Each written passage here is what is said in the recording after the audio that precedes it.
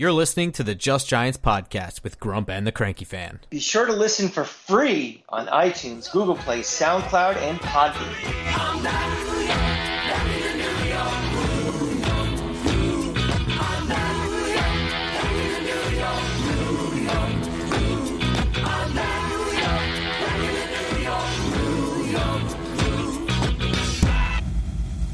Welcome back to Just Giants with Grump and the Cranky Fan, the best damn podcast for the best damn football team.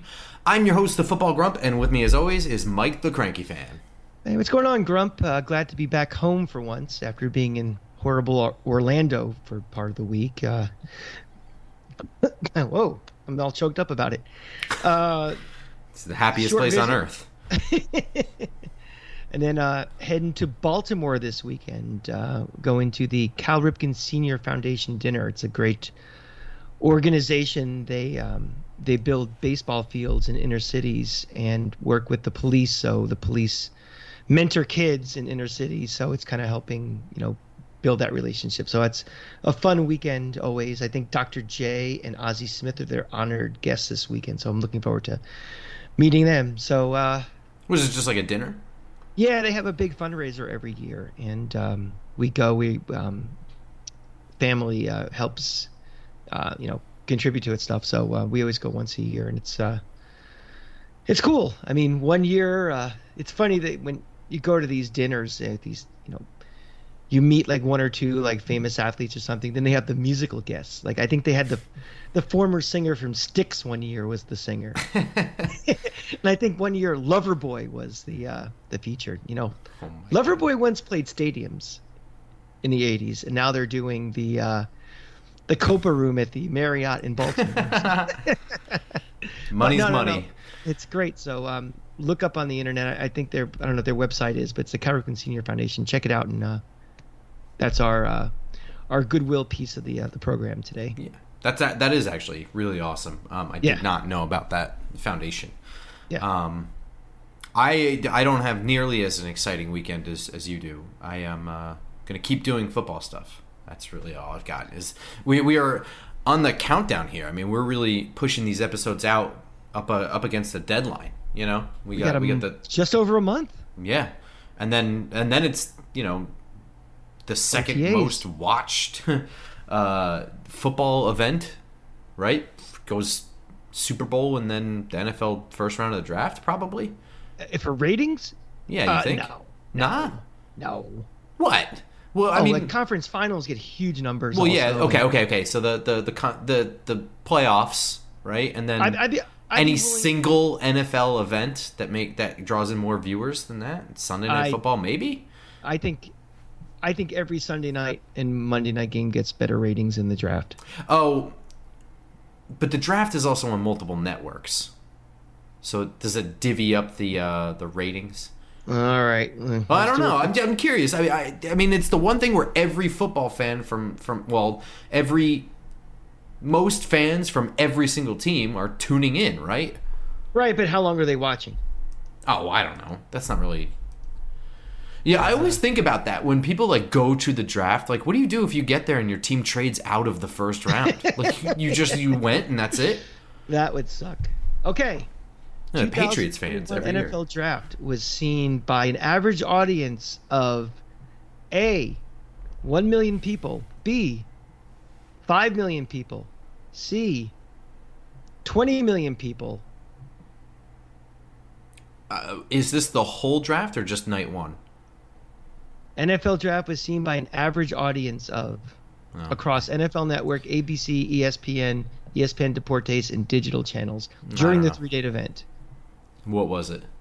6.1 million viewers. Okay. All right. So that's pretty low. The average Sunday night game gets about 20 million. Yeah, that's pretty nuts. But, to put that also into comparison, how popular football is, this is a show where they're picking players. Yeah. That is about... It's quite boring, I have to say. It's about 3 times as much as the Stanley Cup Finals get. I honestly, I am excited during the draft and watching it, whatever, with anticipation, but it's a pain in the ass to watch. I wish the picks could just happen. I don't need the fluff in between. It sucks.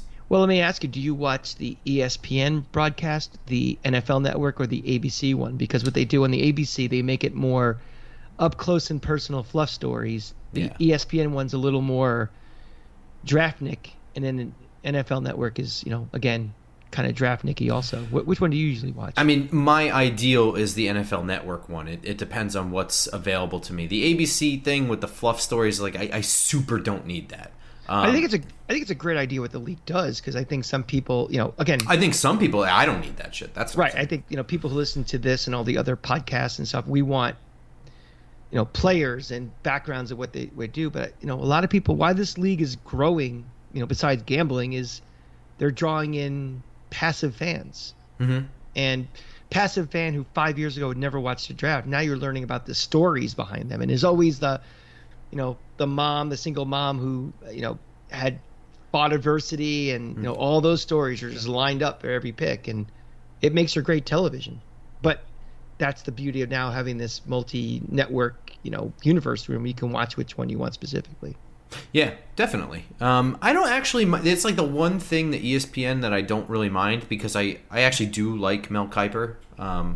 So the ESPN coverage of the draft is not terrible, but I mean it's filled with ESPN advertising for ESPN. So Well, one little piece is before we move on talking about ESPN, we should do an RIP for John Clayton passing away this last week, because I know everybody's talking about the great commercial he used to had, but he was one of the first guys that back in the 90s, in the 2000s, when ESPN was really just a news program, really. Yeah, if you listen to ESPN radio, like if you were in your car or like at night listening like on your radio, he was always on and always seemed to know everything about every team. Now, the Adam Schefters of the world now, they're ones they break stories now, and they're like the Adrian Wojnarowskis of the NBA, but he was like the first one who always seemed to have his pulse on everything, and he was entertaining and interesting to listen to, and I miss a lot of those guys ESPN used to have, like, is heavily featured.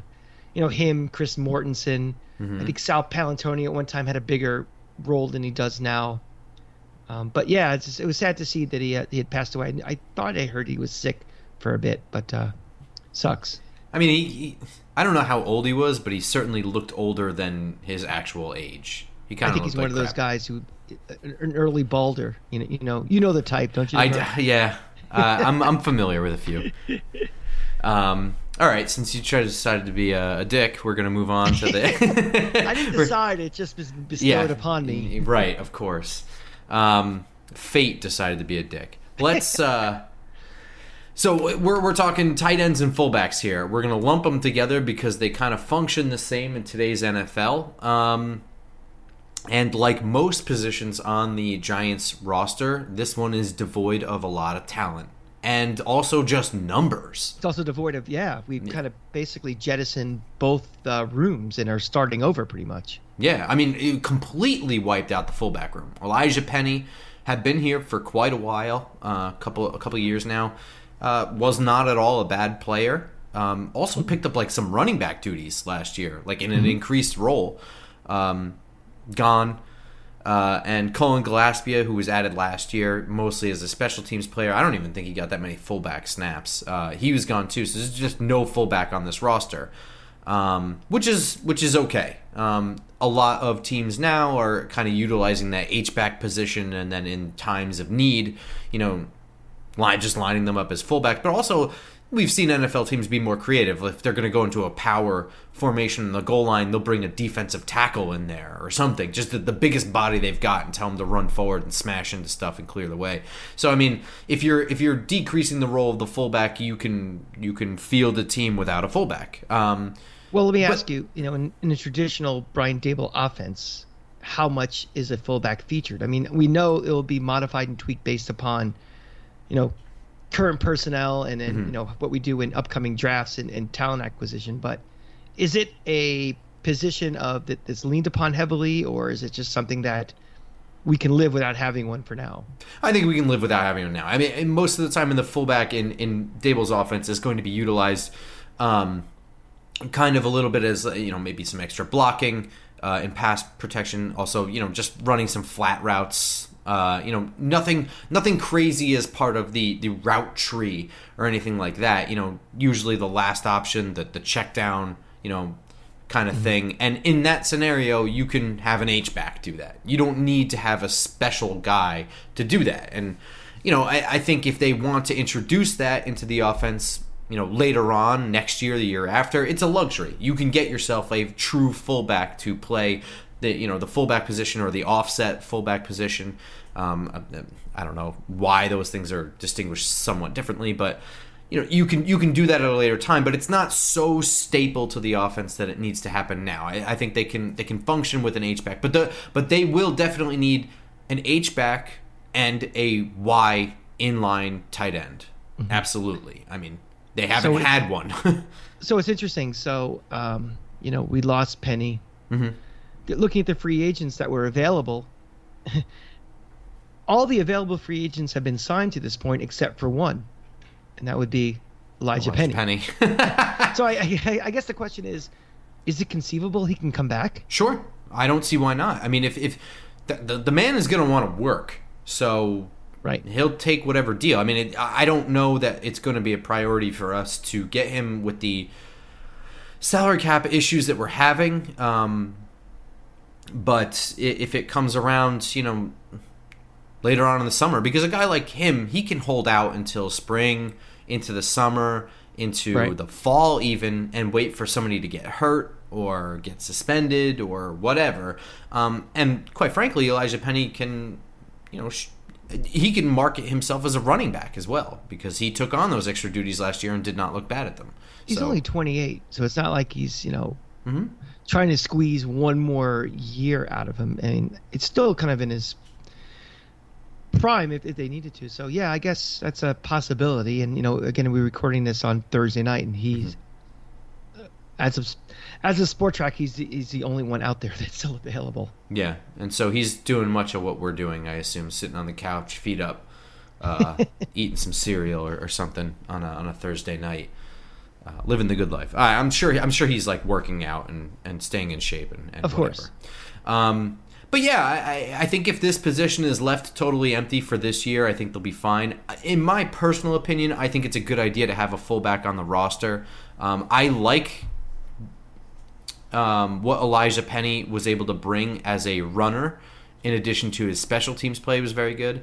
But to me, I mean, having a Juszczyk kind of guy or whatever is super helpful to an offense. I think that we've, as a society and football fans, have soured on the traditional fullback because it's part of that traditional running game that's not part of the modern NFL anymore. But that's kind of horseshit, right? I mean, it's just like, sure, you don't need gold doubloons to have money, but if you do, it's extra fucking money, isn't it? So it's a luxury. Well, also, until I know this offensive line is stabilized and can run block consistently and pass block, I don't mind having an extra guy back there who can block. Who hits people. Yeah, absolutely. We can use all the help we can get in keeping Daniel Jones upright and healthy, having Saquon Barkley. We're trying to make decisions about all of these guys. I want to give them the maximum chance to succeed. Yeah. And, a fullback, a tight end who can chip, anything that can help this line as we're rebuilding it, to me is a positive. So, would a fullback be featured in this offense? I don't know, but maybe for right now, just getting a body who can do, anything to help this offensive line, I think would be nice. Yeah, I agree. Saying that though, I don't think you want to spend a lot of money on that role either. No, I wouldn't spend any. I honestly, while it's conceivable that Elijah Penny comes back here, just because the familiarity, he's already got a house here, you know what I mean? If that's the only deal he can get and we can afford it and we want it, it's super conceivable. But I don't think we can afford it. Straight up. I just don't think that we have that money to spend on anything that can be considered a luxury, which I think you can. But who's to say? I mean, who knows what happens if James Bradberry moves? He's $12 million extra dollars, and however things are addressed after that may clear or add or whatever. So, like we say every moment of every day, the cap is fluid and it makes no sense. But besides the fullback room clearing out, I mean, they really cleaned house with the tight end room as well. I mean, we knew Evan Ingram was going to leave, right? It's just not that he's a bad player, but he's certainly did not live up to the billing of the first-round pick that Jerry Reese and Mark Ross made him out to be. It was time for a conscious uncoupling with us and him. Yeah. And honestly, good for him. I don't know that he's worth a $9 million contract in Jacksonville. I don't know. Well, I mean, we've been saying this all along, that his reputation around the league is a lot better than it was, at the Meadowlands and with Giant fans. I mean, this is a guy that last year, all the criticism he had for drop balls and things in critical times still was voted in to be in the Pro Bowl. Mm-hmm. And, it's like, well, everybody gets in the Pro Bowl. No, not everybody. No, they don't. There's, 16 starting tight ends, maybe let's say 18 in this league, each conference. Last time I checked the Pro Bowl roster, there's not 18 tight ends. Mm-hmm. So his reputation, it may not be, doesn't tie specifically with, his skill set and his achievement, but somebody out there thinks something of him. So, I know we were trying to trade him last year before the deadline never happened, and we both knew that he was going to go somewhere and was going to get paid too. Yeah. And he probably and Jacksonville has a money cannon apparently that they just keep reloading and firing.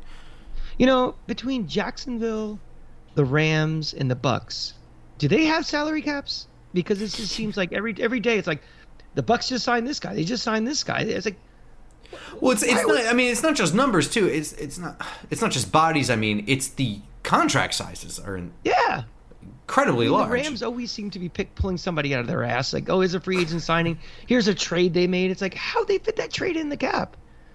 So I don't know. It's probably why they won the Super Bowl, because they have they have guys smarter than us running. Nobody cares. I have no idea.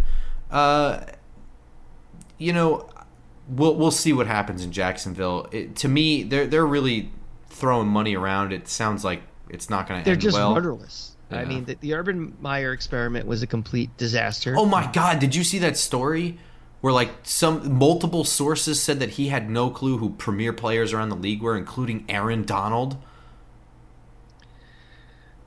I mean, Urban Meyer's a piece of garbage, and we all know this.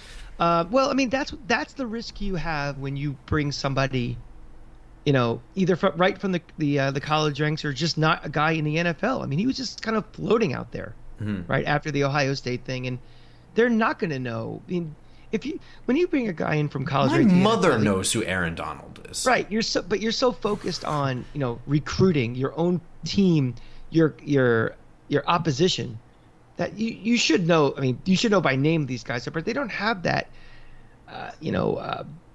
personnel knowledge of the in-depth one that you need in the NFL. And Urban wasn't the GM also with Jacksonville, but he had a lot of power and a lot of pull of who they're getting for personnel. So screw that guy. You've been hating him for years now. You're OG hating Urban Meyer. Oh yeah. More importantly, I mean, and this one is kind of strange. Well, it's not strange, but it was a little bit more sensitive of a topic, more of a debate, was Caden Smith being released. Now, he was released on an injury settlement or something like that. Yes. We had heard some rumbling, or there were rumblings out there that his knee injury was worse than anticipated. So that certainly factored into it. And then, of course, the $2.5 million that he was due on a team that has no money. So and we knew Kyle Rudolph was going to get released. That was no shocker either. We both had him in our cuts to $40 million. Yeah. So that, quite frankly, should have been axed when they found out his foot injury was a thing. Right. I mean, he wasn't adding shit last year that was going to make it so worth it that we keep it, whatever. But yeah, so doing all that has left us with, they had re-signed Chris Myrick, who has a touchdown catch, but just barely. Let's keep that in mind. Caught it with this calf muscle, basically. Hey, in the box score, it's the look. It counts. I'm just saying. Whatever. I don't even need to say it. We all know. Rice and John, who's an intriguing guy, but he has like a preseason catch. You know what I mean? We're not talking about anything crazy. Jake Houseman, who I don't know a single thing about. And then they went out and signed Ricky Seals-Jones from the Washington Commanders. Commanders. I don't know. Whatever. Well, they're setting themselves up for any type of joke. You can go the commie route. You can go the commando. You can do anything. Yeah, that's a whole other thing. But Ricky Seals-Jones, 27-year-old guy. He's a converted wide receiver, I believe, out of Texas A&M, right? Does that sound right to you? I believe so, yes. Yeah. And that's mainly because he's really tall, right? He's like 6'6" or something like that. He's a good pass catcher. He's not really that great of a route runner. He's not really that fast. There's a reason he's only making $1 million. There's a reason Washington didn't want to retain him. He's a stopgap guy. He's Definitely. he's a body that we need to have a tight end until we can draft one or get enough money under the cap where we can get like a legitimate one who's, a real difference maker. And that's unfortunately the situation we're in. The situation where we can't afford a real fullback. We can't afford to invest long term in positions like tight end. And this is what we're going to get. Well, we can invest long term. We just can't invest long term via the free agent market. Of course. Well, yeah. I mean, if you're drafting somebody, the expectation is you're investing long term. But I mean, with open money and yeah. Now, with the free agent market, what it was, I don't really have an issue with Ricky Seals-Jones as a player. As part of the Giants. I think he's pretty limited in what he can do. But I mean, I knew we were always going to get a limited guy or something like that. Now, I was personally kind of hoping for O.J. Howard because I thought, he underperformed. We might be able to get him on the super cheap for 1-year deal, and I think that we can do something with him where he was kind of in Tampa Bay and they had other really good tight ends. You know what I mean? It's not just weapons all over the place. I think he could have been featured a little bit better here, but instead he signed a $3.5 million deal with Buffalo. So that was a little too rich for our blood, I guess, or we couldn't wheel and deal to make room for that. Right. Was there anybody that you had your eyes set on in the free agent market? I know a lot of people liked Max Williams. I thought this was a position like going into this like fullback. I didn't think we were going to spend any money at all. I thought it was something we were just going to, wait for the draft or maybe get a guy just like Ricky Seals-Jones, a guy who could just stick in there for a year placeholder until we can make some more moves next year. I'm looking at the list of guys that are available right now, who's still available. The names that jump out, not that we'd want him, but I thought Rob Gronkowski had already signed again with the Bucs. I thought he was back in their fold. Yeah, I thought that too, but maybe just because the details aren't out yet, it's not like official, or maybe it wasn't announced officially yet, and that was just sourced.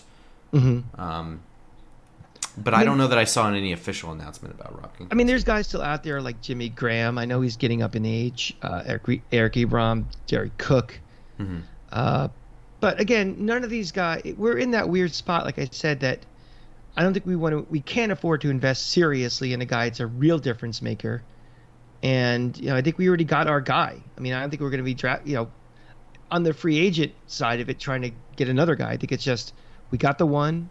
Well, I'm sure we'll draft one. And then it might be remember these guys, like I said, like that's what I said. Like the Eli Pennies of the world, they wait for roster spots to open up. I mean, there are guys. We signed Logan Ryan really, really late in the year. That's right. I mean, don't forget about that. That some guys hold out till the end. Some guys get hurt in training camp. Some guy. I mean, there are. You don't need your roster right after the draft. There's still time, and things still shake loose and change. Oh, sure. There'll be undrafted free agents available. We always say that the cut down day, that scramble. That's another, that's an opportunity. And I have a gut feeling, and you can mark this for later, that it's very possible our starting tight end will be picked up in August. I mean, that is. Can we just talk about how unideal that is? Oh, I didn't say it's no. I'm just but just the reality. But that's the fucking situation we're in, and it sucks. Exactly. Yeah. I don't want that. That blows. I mean, that's the task of this organization is, we are starting pretty much at the bottom. And we're hoping in future years that we're not picking up starters on this team on cutdown day. Mm-hmm. We want to be in a position where we have to make tough choices, that we have to cut somebody that will become a starter from a crappy team, going forward. But we're obviously not there yet. Looking at the remaining free agent list is like a small who's who list of former Giants too. Caden Smith, Kyle Rudolph, and Levine Toilolo. Mm-hmm. All with injuries. Yep. Yeah, so I mean that kind of leaves us with the draft. That means that they need somebody more than an undrafted free agent at tight end. I mean, they need a real person in the draft at tight end, right? Well, let me ask you something. Since we're getting into this now, and you just say we need a real person, mm-hmm. Where is tight end in your priority list going into the draft? I mean, obviously it's not up at the first tier with offensive lineman and edge rusher, but where do you value the tight end in this? Like, do you put that as same as another cornerback or a linebacker, or where do you have tight end as your priority list? Do you get shower thoughts? Like I don't know if I'm the only one that does this, but like my life is so chaotic and I have so much going on that whenever I take a shower, it's like the one moment where I'm finally alone with my thoughts, and I start thinking about like just strange things. And I don't know, like a couple weeks ago, I was like, I wonder if there's a way for me to figure out how to quantify like priority and need. And I started screwing around with that, like assigning values to positions and assigning values to the level of need, and then multiplying it and kind of coming up with a priority list. I was trying to do that. I gave up on it, but I didn't fully give up on it. I think it's an interesting little thought experiment that if I have more time, I can really, so when really, I'm in truly the work shower, I think I'm in the recording studio of Studio 2 at Apple's Abbey Road singing songs. I'm not really okay.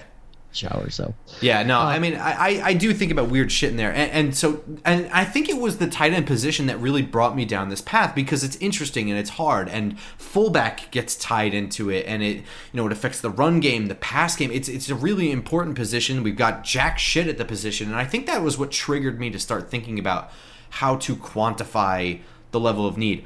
I think it's super high up there. I mean, we don't need the second option in the pass tree to be the tight end, but they need somebody out there that is going to get open in some capacity. They need somebody out there that will block. I mean, they can't roll out there with an undrafted free agent, Ricky Seals-Jones, and then some other $1 million cut down. Well, that goes guy. to my point about fullbacks. It's like, until this offensive line solidifies, until this offensive line, we have confidence in a right tackle, until we have confidence in the ability to run block, we need a guy just as much for his blocking capabilities as you do for catching the ball. 100%. If they come away with anything in this draft, just one thing, it has to be a legitimate Y tight end. They don't have one, and Ricky Seals-Jones is not one.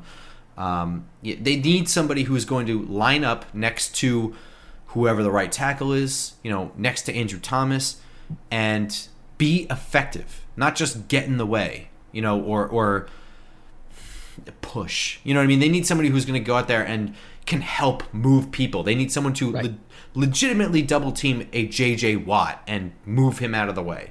They need something there. They can't just roll out there with the same old bullshit.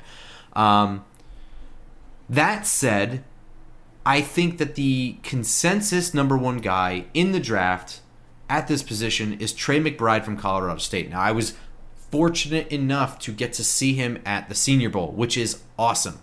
So I got to see him like really up close and personal, and he's an outstanding prospect. I think his skill set brings him into the second round. I think it's pretty, in my opinion, I think it's rare for a tight end to come out in the draft, whether it's Y, H, whatever, and be legit first-round talent. I just don't think that comes around very often. And to me, a first-round talent tight end is someone who does both. I don't think the Evan Ingrams of the world are first-round talent. Those one-trick guys are just pass catchers. They just sort of get in the way as blockers. To me, that's not first-round talent. And, they have to be insane pass catchers for me to really think that, and I didn't think Evan Ingram was really that. So, to me, Trey McBride is a second-round talent, which is a huge compliment. I also think that because there is no legitimate first-round talent in the draft at tight end, that he could slip into the late end of the first round, even though he probably doesn't belong there. But he's 6'3", 245 pounds, but he's really compact, and he really is a great blocker. He's strong, he outmuscles opponents, he locks on, he can drive his feet, he gets leverage, he pancakes guys. I mean, this is a true blocker. As a pass catcher, he does one of my favorite things of all time, and that's doesn't jump for no reason. And that, he's not super fast or anything like that. He's a fairly athletic guy, especially for the position he's an athletic guy. But that millisecond of extra wasted time of being in the air and then having to regather your balance when you land, all that's gone when you're just still running and you catch in stride. And so his yak is, how terrible is Evan Ingram's yak for a guy who runs a 4.40? It's awful.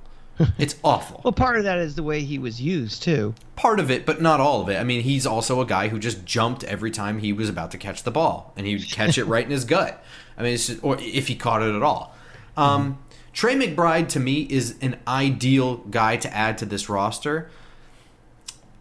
I don't think that picking at the top of the second round is too early for him for the Giants. I just think that maybe, and again, this brings me back to shower thoughts, as I don't know that that's the best bang for our buck for this team as a whole. I think you can make the argument that it's more important to beef up the offense than the defense. What do you think? Yeah, I think a lot of that depends on what we do with those first two picks. Yeah. Who we pick, do we stay pat with those two picks? Do we trade down? Do we defer a pick to next year? Because that's a possibility as well. Sure. Given the cap situation, they may not. They just may not be enough money in the pool, to pay 2 first-round picks. They may trade one just to defer. I'll say this: I wouldn't be disappointed if we took McBride in the second round at all. I would love to have him on the team. I think he's going to be a fantastic addition to whatever team he goes to. Mm-hmm. It's just a matter of, we're going to get this feeling anyway, because the team has so many holes that whoever we pick, it's going to be like, but we could have had this guy, but also we do need both. When you have so many holes, you have the assumption is in the first round we're probably going to go some sort of combination of O-line, edge rusher, one of those two. So all the other holes that are out there, it's like you still have to plug those other holes. So if you get what you think is the best tight end in the draft and he's available to you, you've solved a problem. We have multiple problems.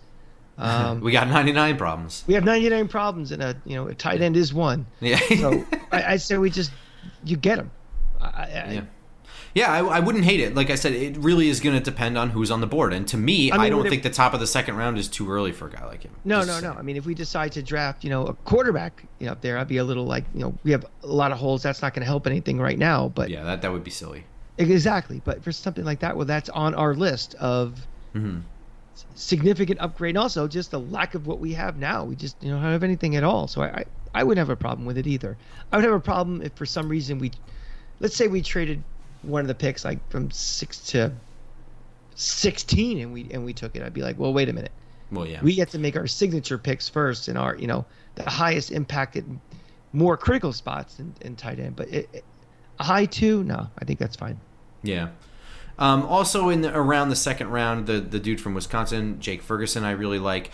I was surprised, and I don't want to spend too much time on this, but I think this highlights a bit of the difference of what the Giants really need. Cole Turner from Nevada was somebody that was also at the Senior Bowl. I did some Senior Bowl prep work on him, and I was like, he's 6'6", 250, but he's a wide receiver. That's how Nevada runs an air raid offense, so it's not necessarily his fault that he's just a big wide receiver. That's just the kind of offense they run, in addition to the fact that he is really, really tall. He's 6'6". And he runs pretty fast, 4.7 40. That's pretty fast for a 250-pound guy. I was surprised when I really did the dig deep film work on him, this week leading up to this, he's a better blocker than I wanted to give him credit for. I mean, they used him mostly out on the edge. He can kind of turn guys around. One of the things that he adds that we don't have at all is he's a true red zone threat because he can high point the ball, and that's kind of how Nevada used them. If they were in the red zone, it was pretty much a guarantee that Cole Turner was going to go to the end zone, turn around, and high point the ball. Wasn't Kyle Rudolph brought in here to be the red zone threat? I mean, he was brought in to do that. How many problems were there with the offense? 99? Yeah. So the thing is here, I would like to have a Cole Turner on this offense, right? And he is essentially Ricky Seals-Jones, except I like him better. I just don't think... I mean, that is a luxury we can't afford, right? Mm-hmm. With all the holes, a guy that isn't really... He's not at all a Y. I don't think he ever lined up in line. So, to me, I would like to have Cole Turner for his red zone presence. Also take the pressure off of guys like Toney and Golladay in that scenario, because Galladay is also really tall. Kadarius Toney's got that whip ability. I mean, he's just so quick that he can win, with separation real quick and catch the ball and score. But this team this offense has to improve so much. We have to get better, even going from 20 to 20, and also potential for big play touchdowns. Like, is it that crazy to want to have a 35-yard touchdown? Like, the problem this offense last year was just even getting to the red zone was a problem. Then being in the red zone was a problem. It's like we have to incorporate the quick score, the quick strike into this offense. Yeah. So does he fit into something like that? Yeah. I don't know. I mean, he can get downfield, but he's not overly fast or anything like that. I don't think he's going to be, some game-changing tight end. You're not saying a lot for me that we want to draft him. No, I mean, okay, so like I said, I was pleasantly surprised. I think he's a third-round talent. I just think that he is a type of tight end that we just can't afford right now because we have literally nothing. And we need... I mean, this is a team that can't block. It's a team that can't block, right? We agree that needing to block is the number one need for this team. Getting a tight end that can block certainly helps. That'd be a nice start. Moving down into like the fourth round area, I was really impressed with Isaiah Likely from Coastal Carolina. Not as big, 6'4", 245 pounds, but he is a Y and an H tight end, and he's a pretty darn good blocker. He's also really athletic with the ball in his hands. He makes some really good moves. I think he's a pretty decent route runner. Pretty smooth.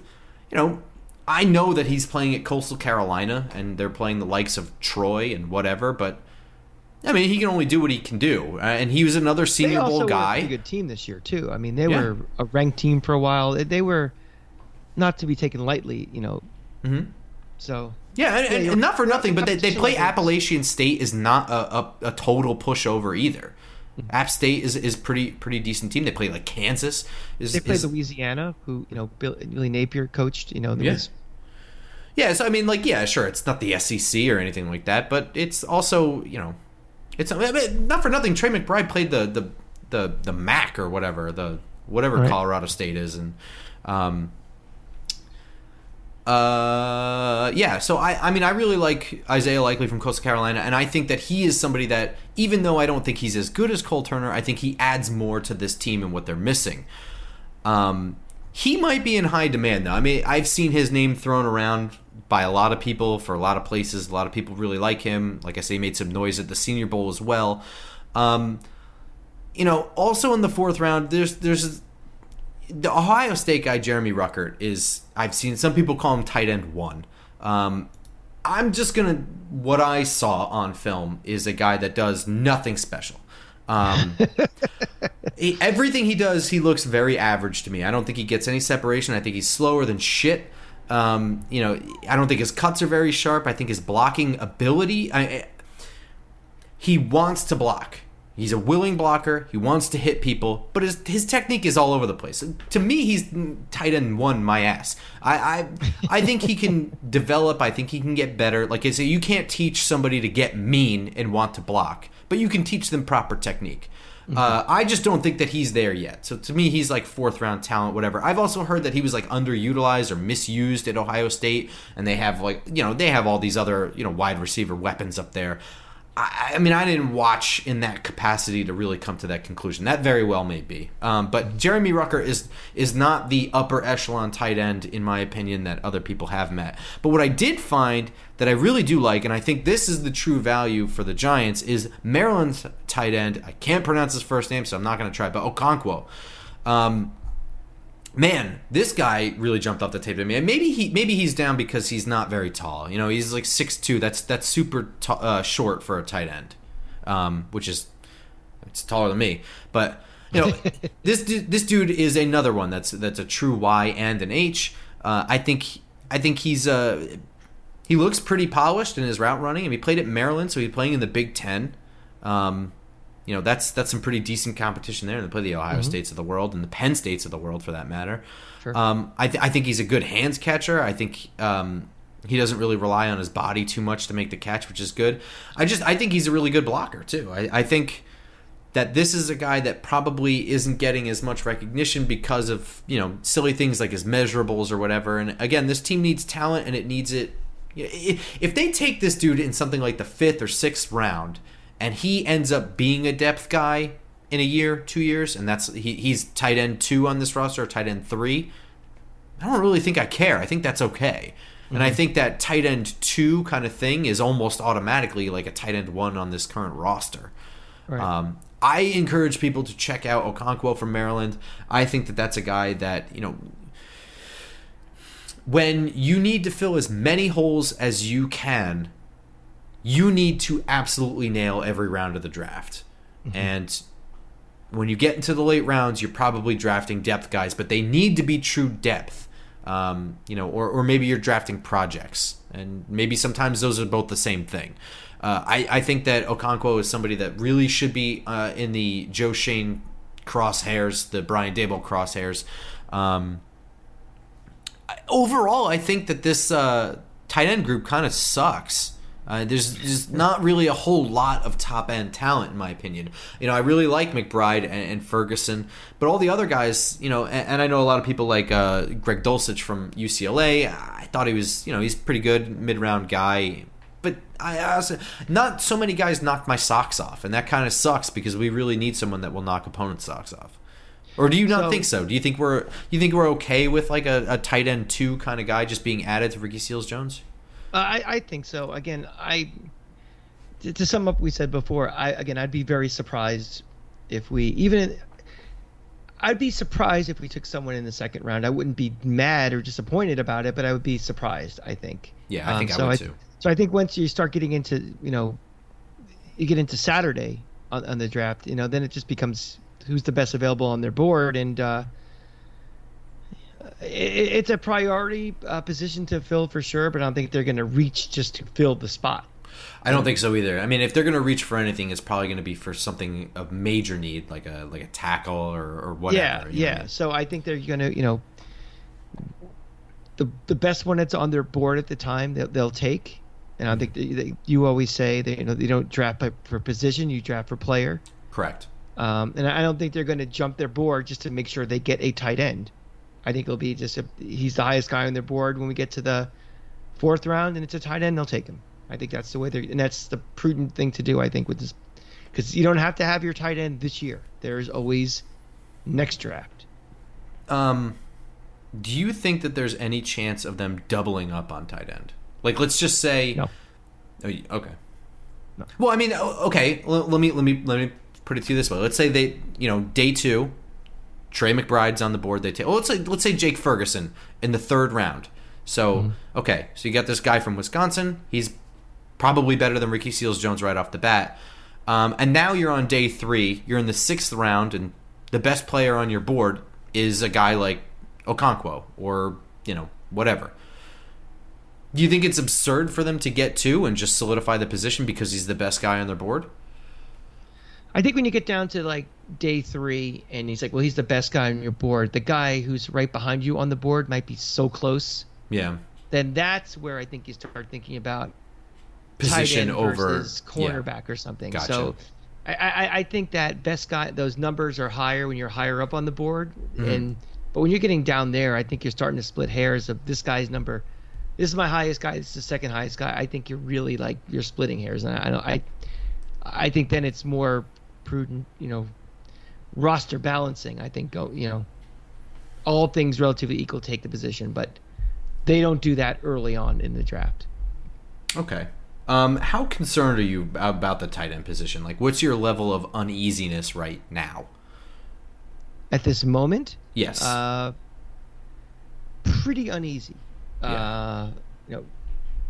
I think let's come out of the draft and revisit, because again, this is still a work in progress. I mean, if the season started today, I'd be very worried. But I know there's a draft coming up, and I know, and like I said, I think one of the starting tight ends might not be on this roster until August. So I think it's a wait in progress, and let's see what happens. But if for some reason the way the chips fall in the draft and they don't take a tight end, for example, then I'm going to be very worried.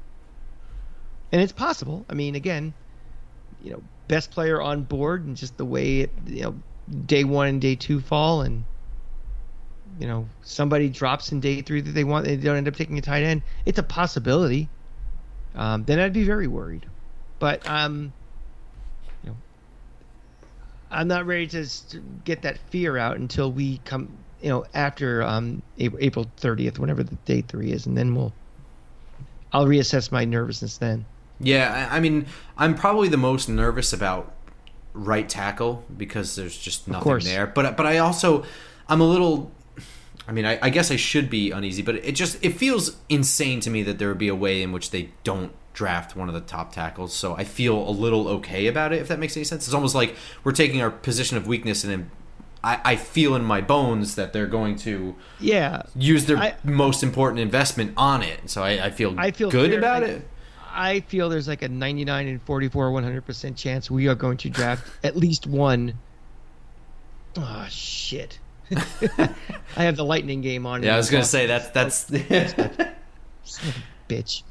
I think I'm fairly certain they will be at least one offensive lineman. They may double up in the first round with that as well, and I would not be upset about that. I know a lot of people would be annoyed we didn't take an edge rusher or whatever, but to me, you can never have enough good talent on the offensive line.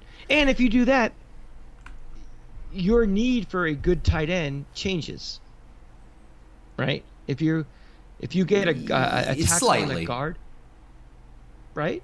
Well, I mean, yes. As far as the fact that you absolutely need this wide tight end to be a motherfucker of a blocker, right. You're still going to need a wide tight end because they don't have one. Or, I mean, you're relying on Jake Houseman, who I literally don't know if he can even do that. I don't even know what the guy looks like.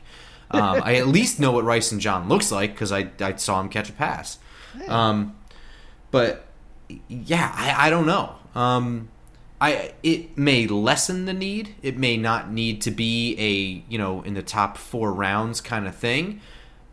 But ultimately, no matter what, they're going to need a guy to line up next to the tackle and be somewhat capable of blocking. Not be a total fool. Mm-hmm. But yeah, it certainly changes it. As far as fullbacks go, the only one that I really, there's Jeremiah Hall from Oklahoma, and he's pretty good. I wasn't super into him, but I really like Connor Hayward from Michigan State. It's hard for me to project where he's going to go and where he'll be available because he's trying his best to make himself as marketable as possible and show all the skills he can do. Maybe he is more of an H-back tight end and not just a true fullback or whatever.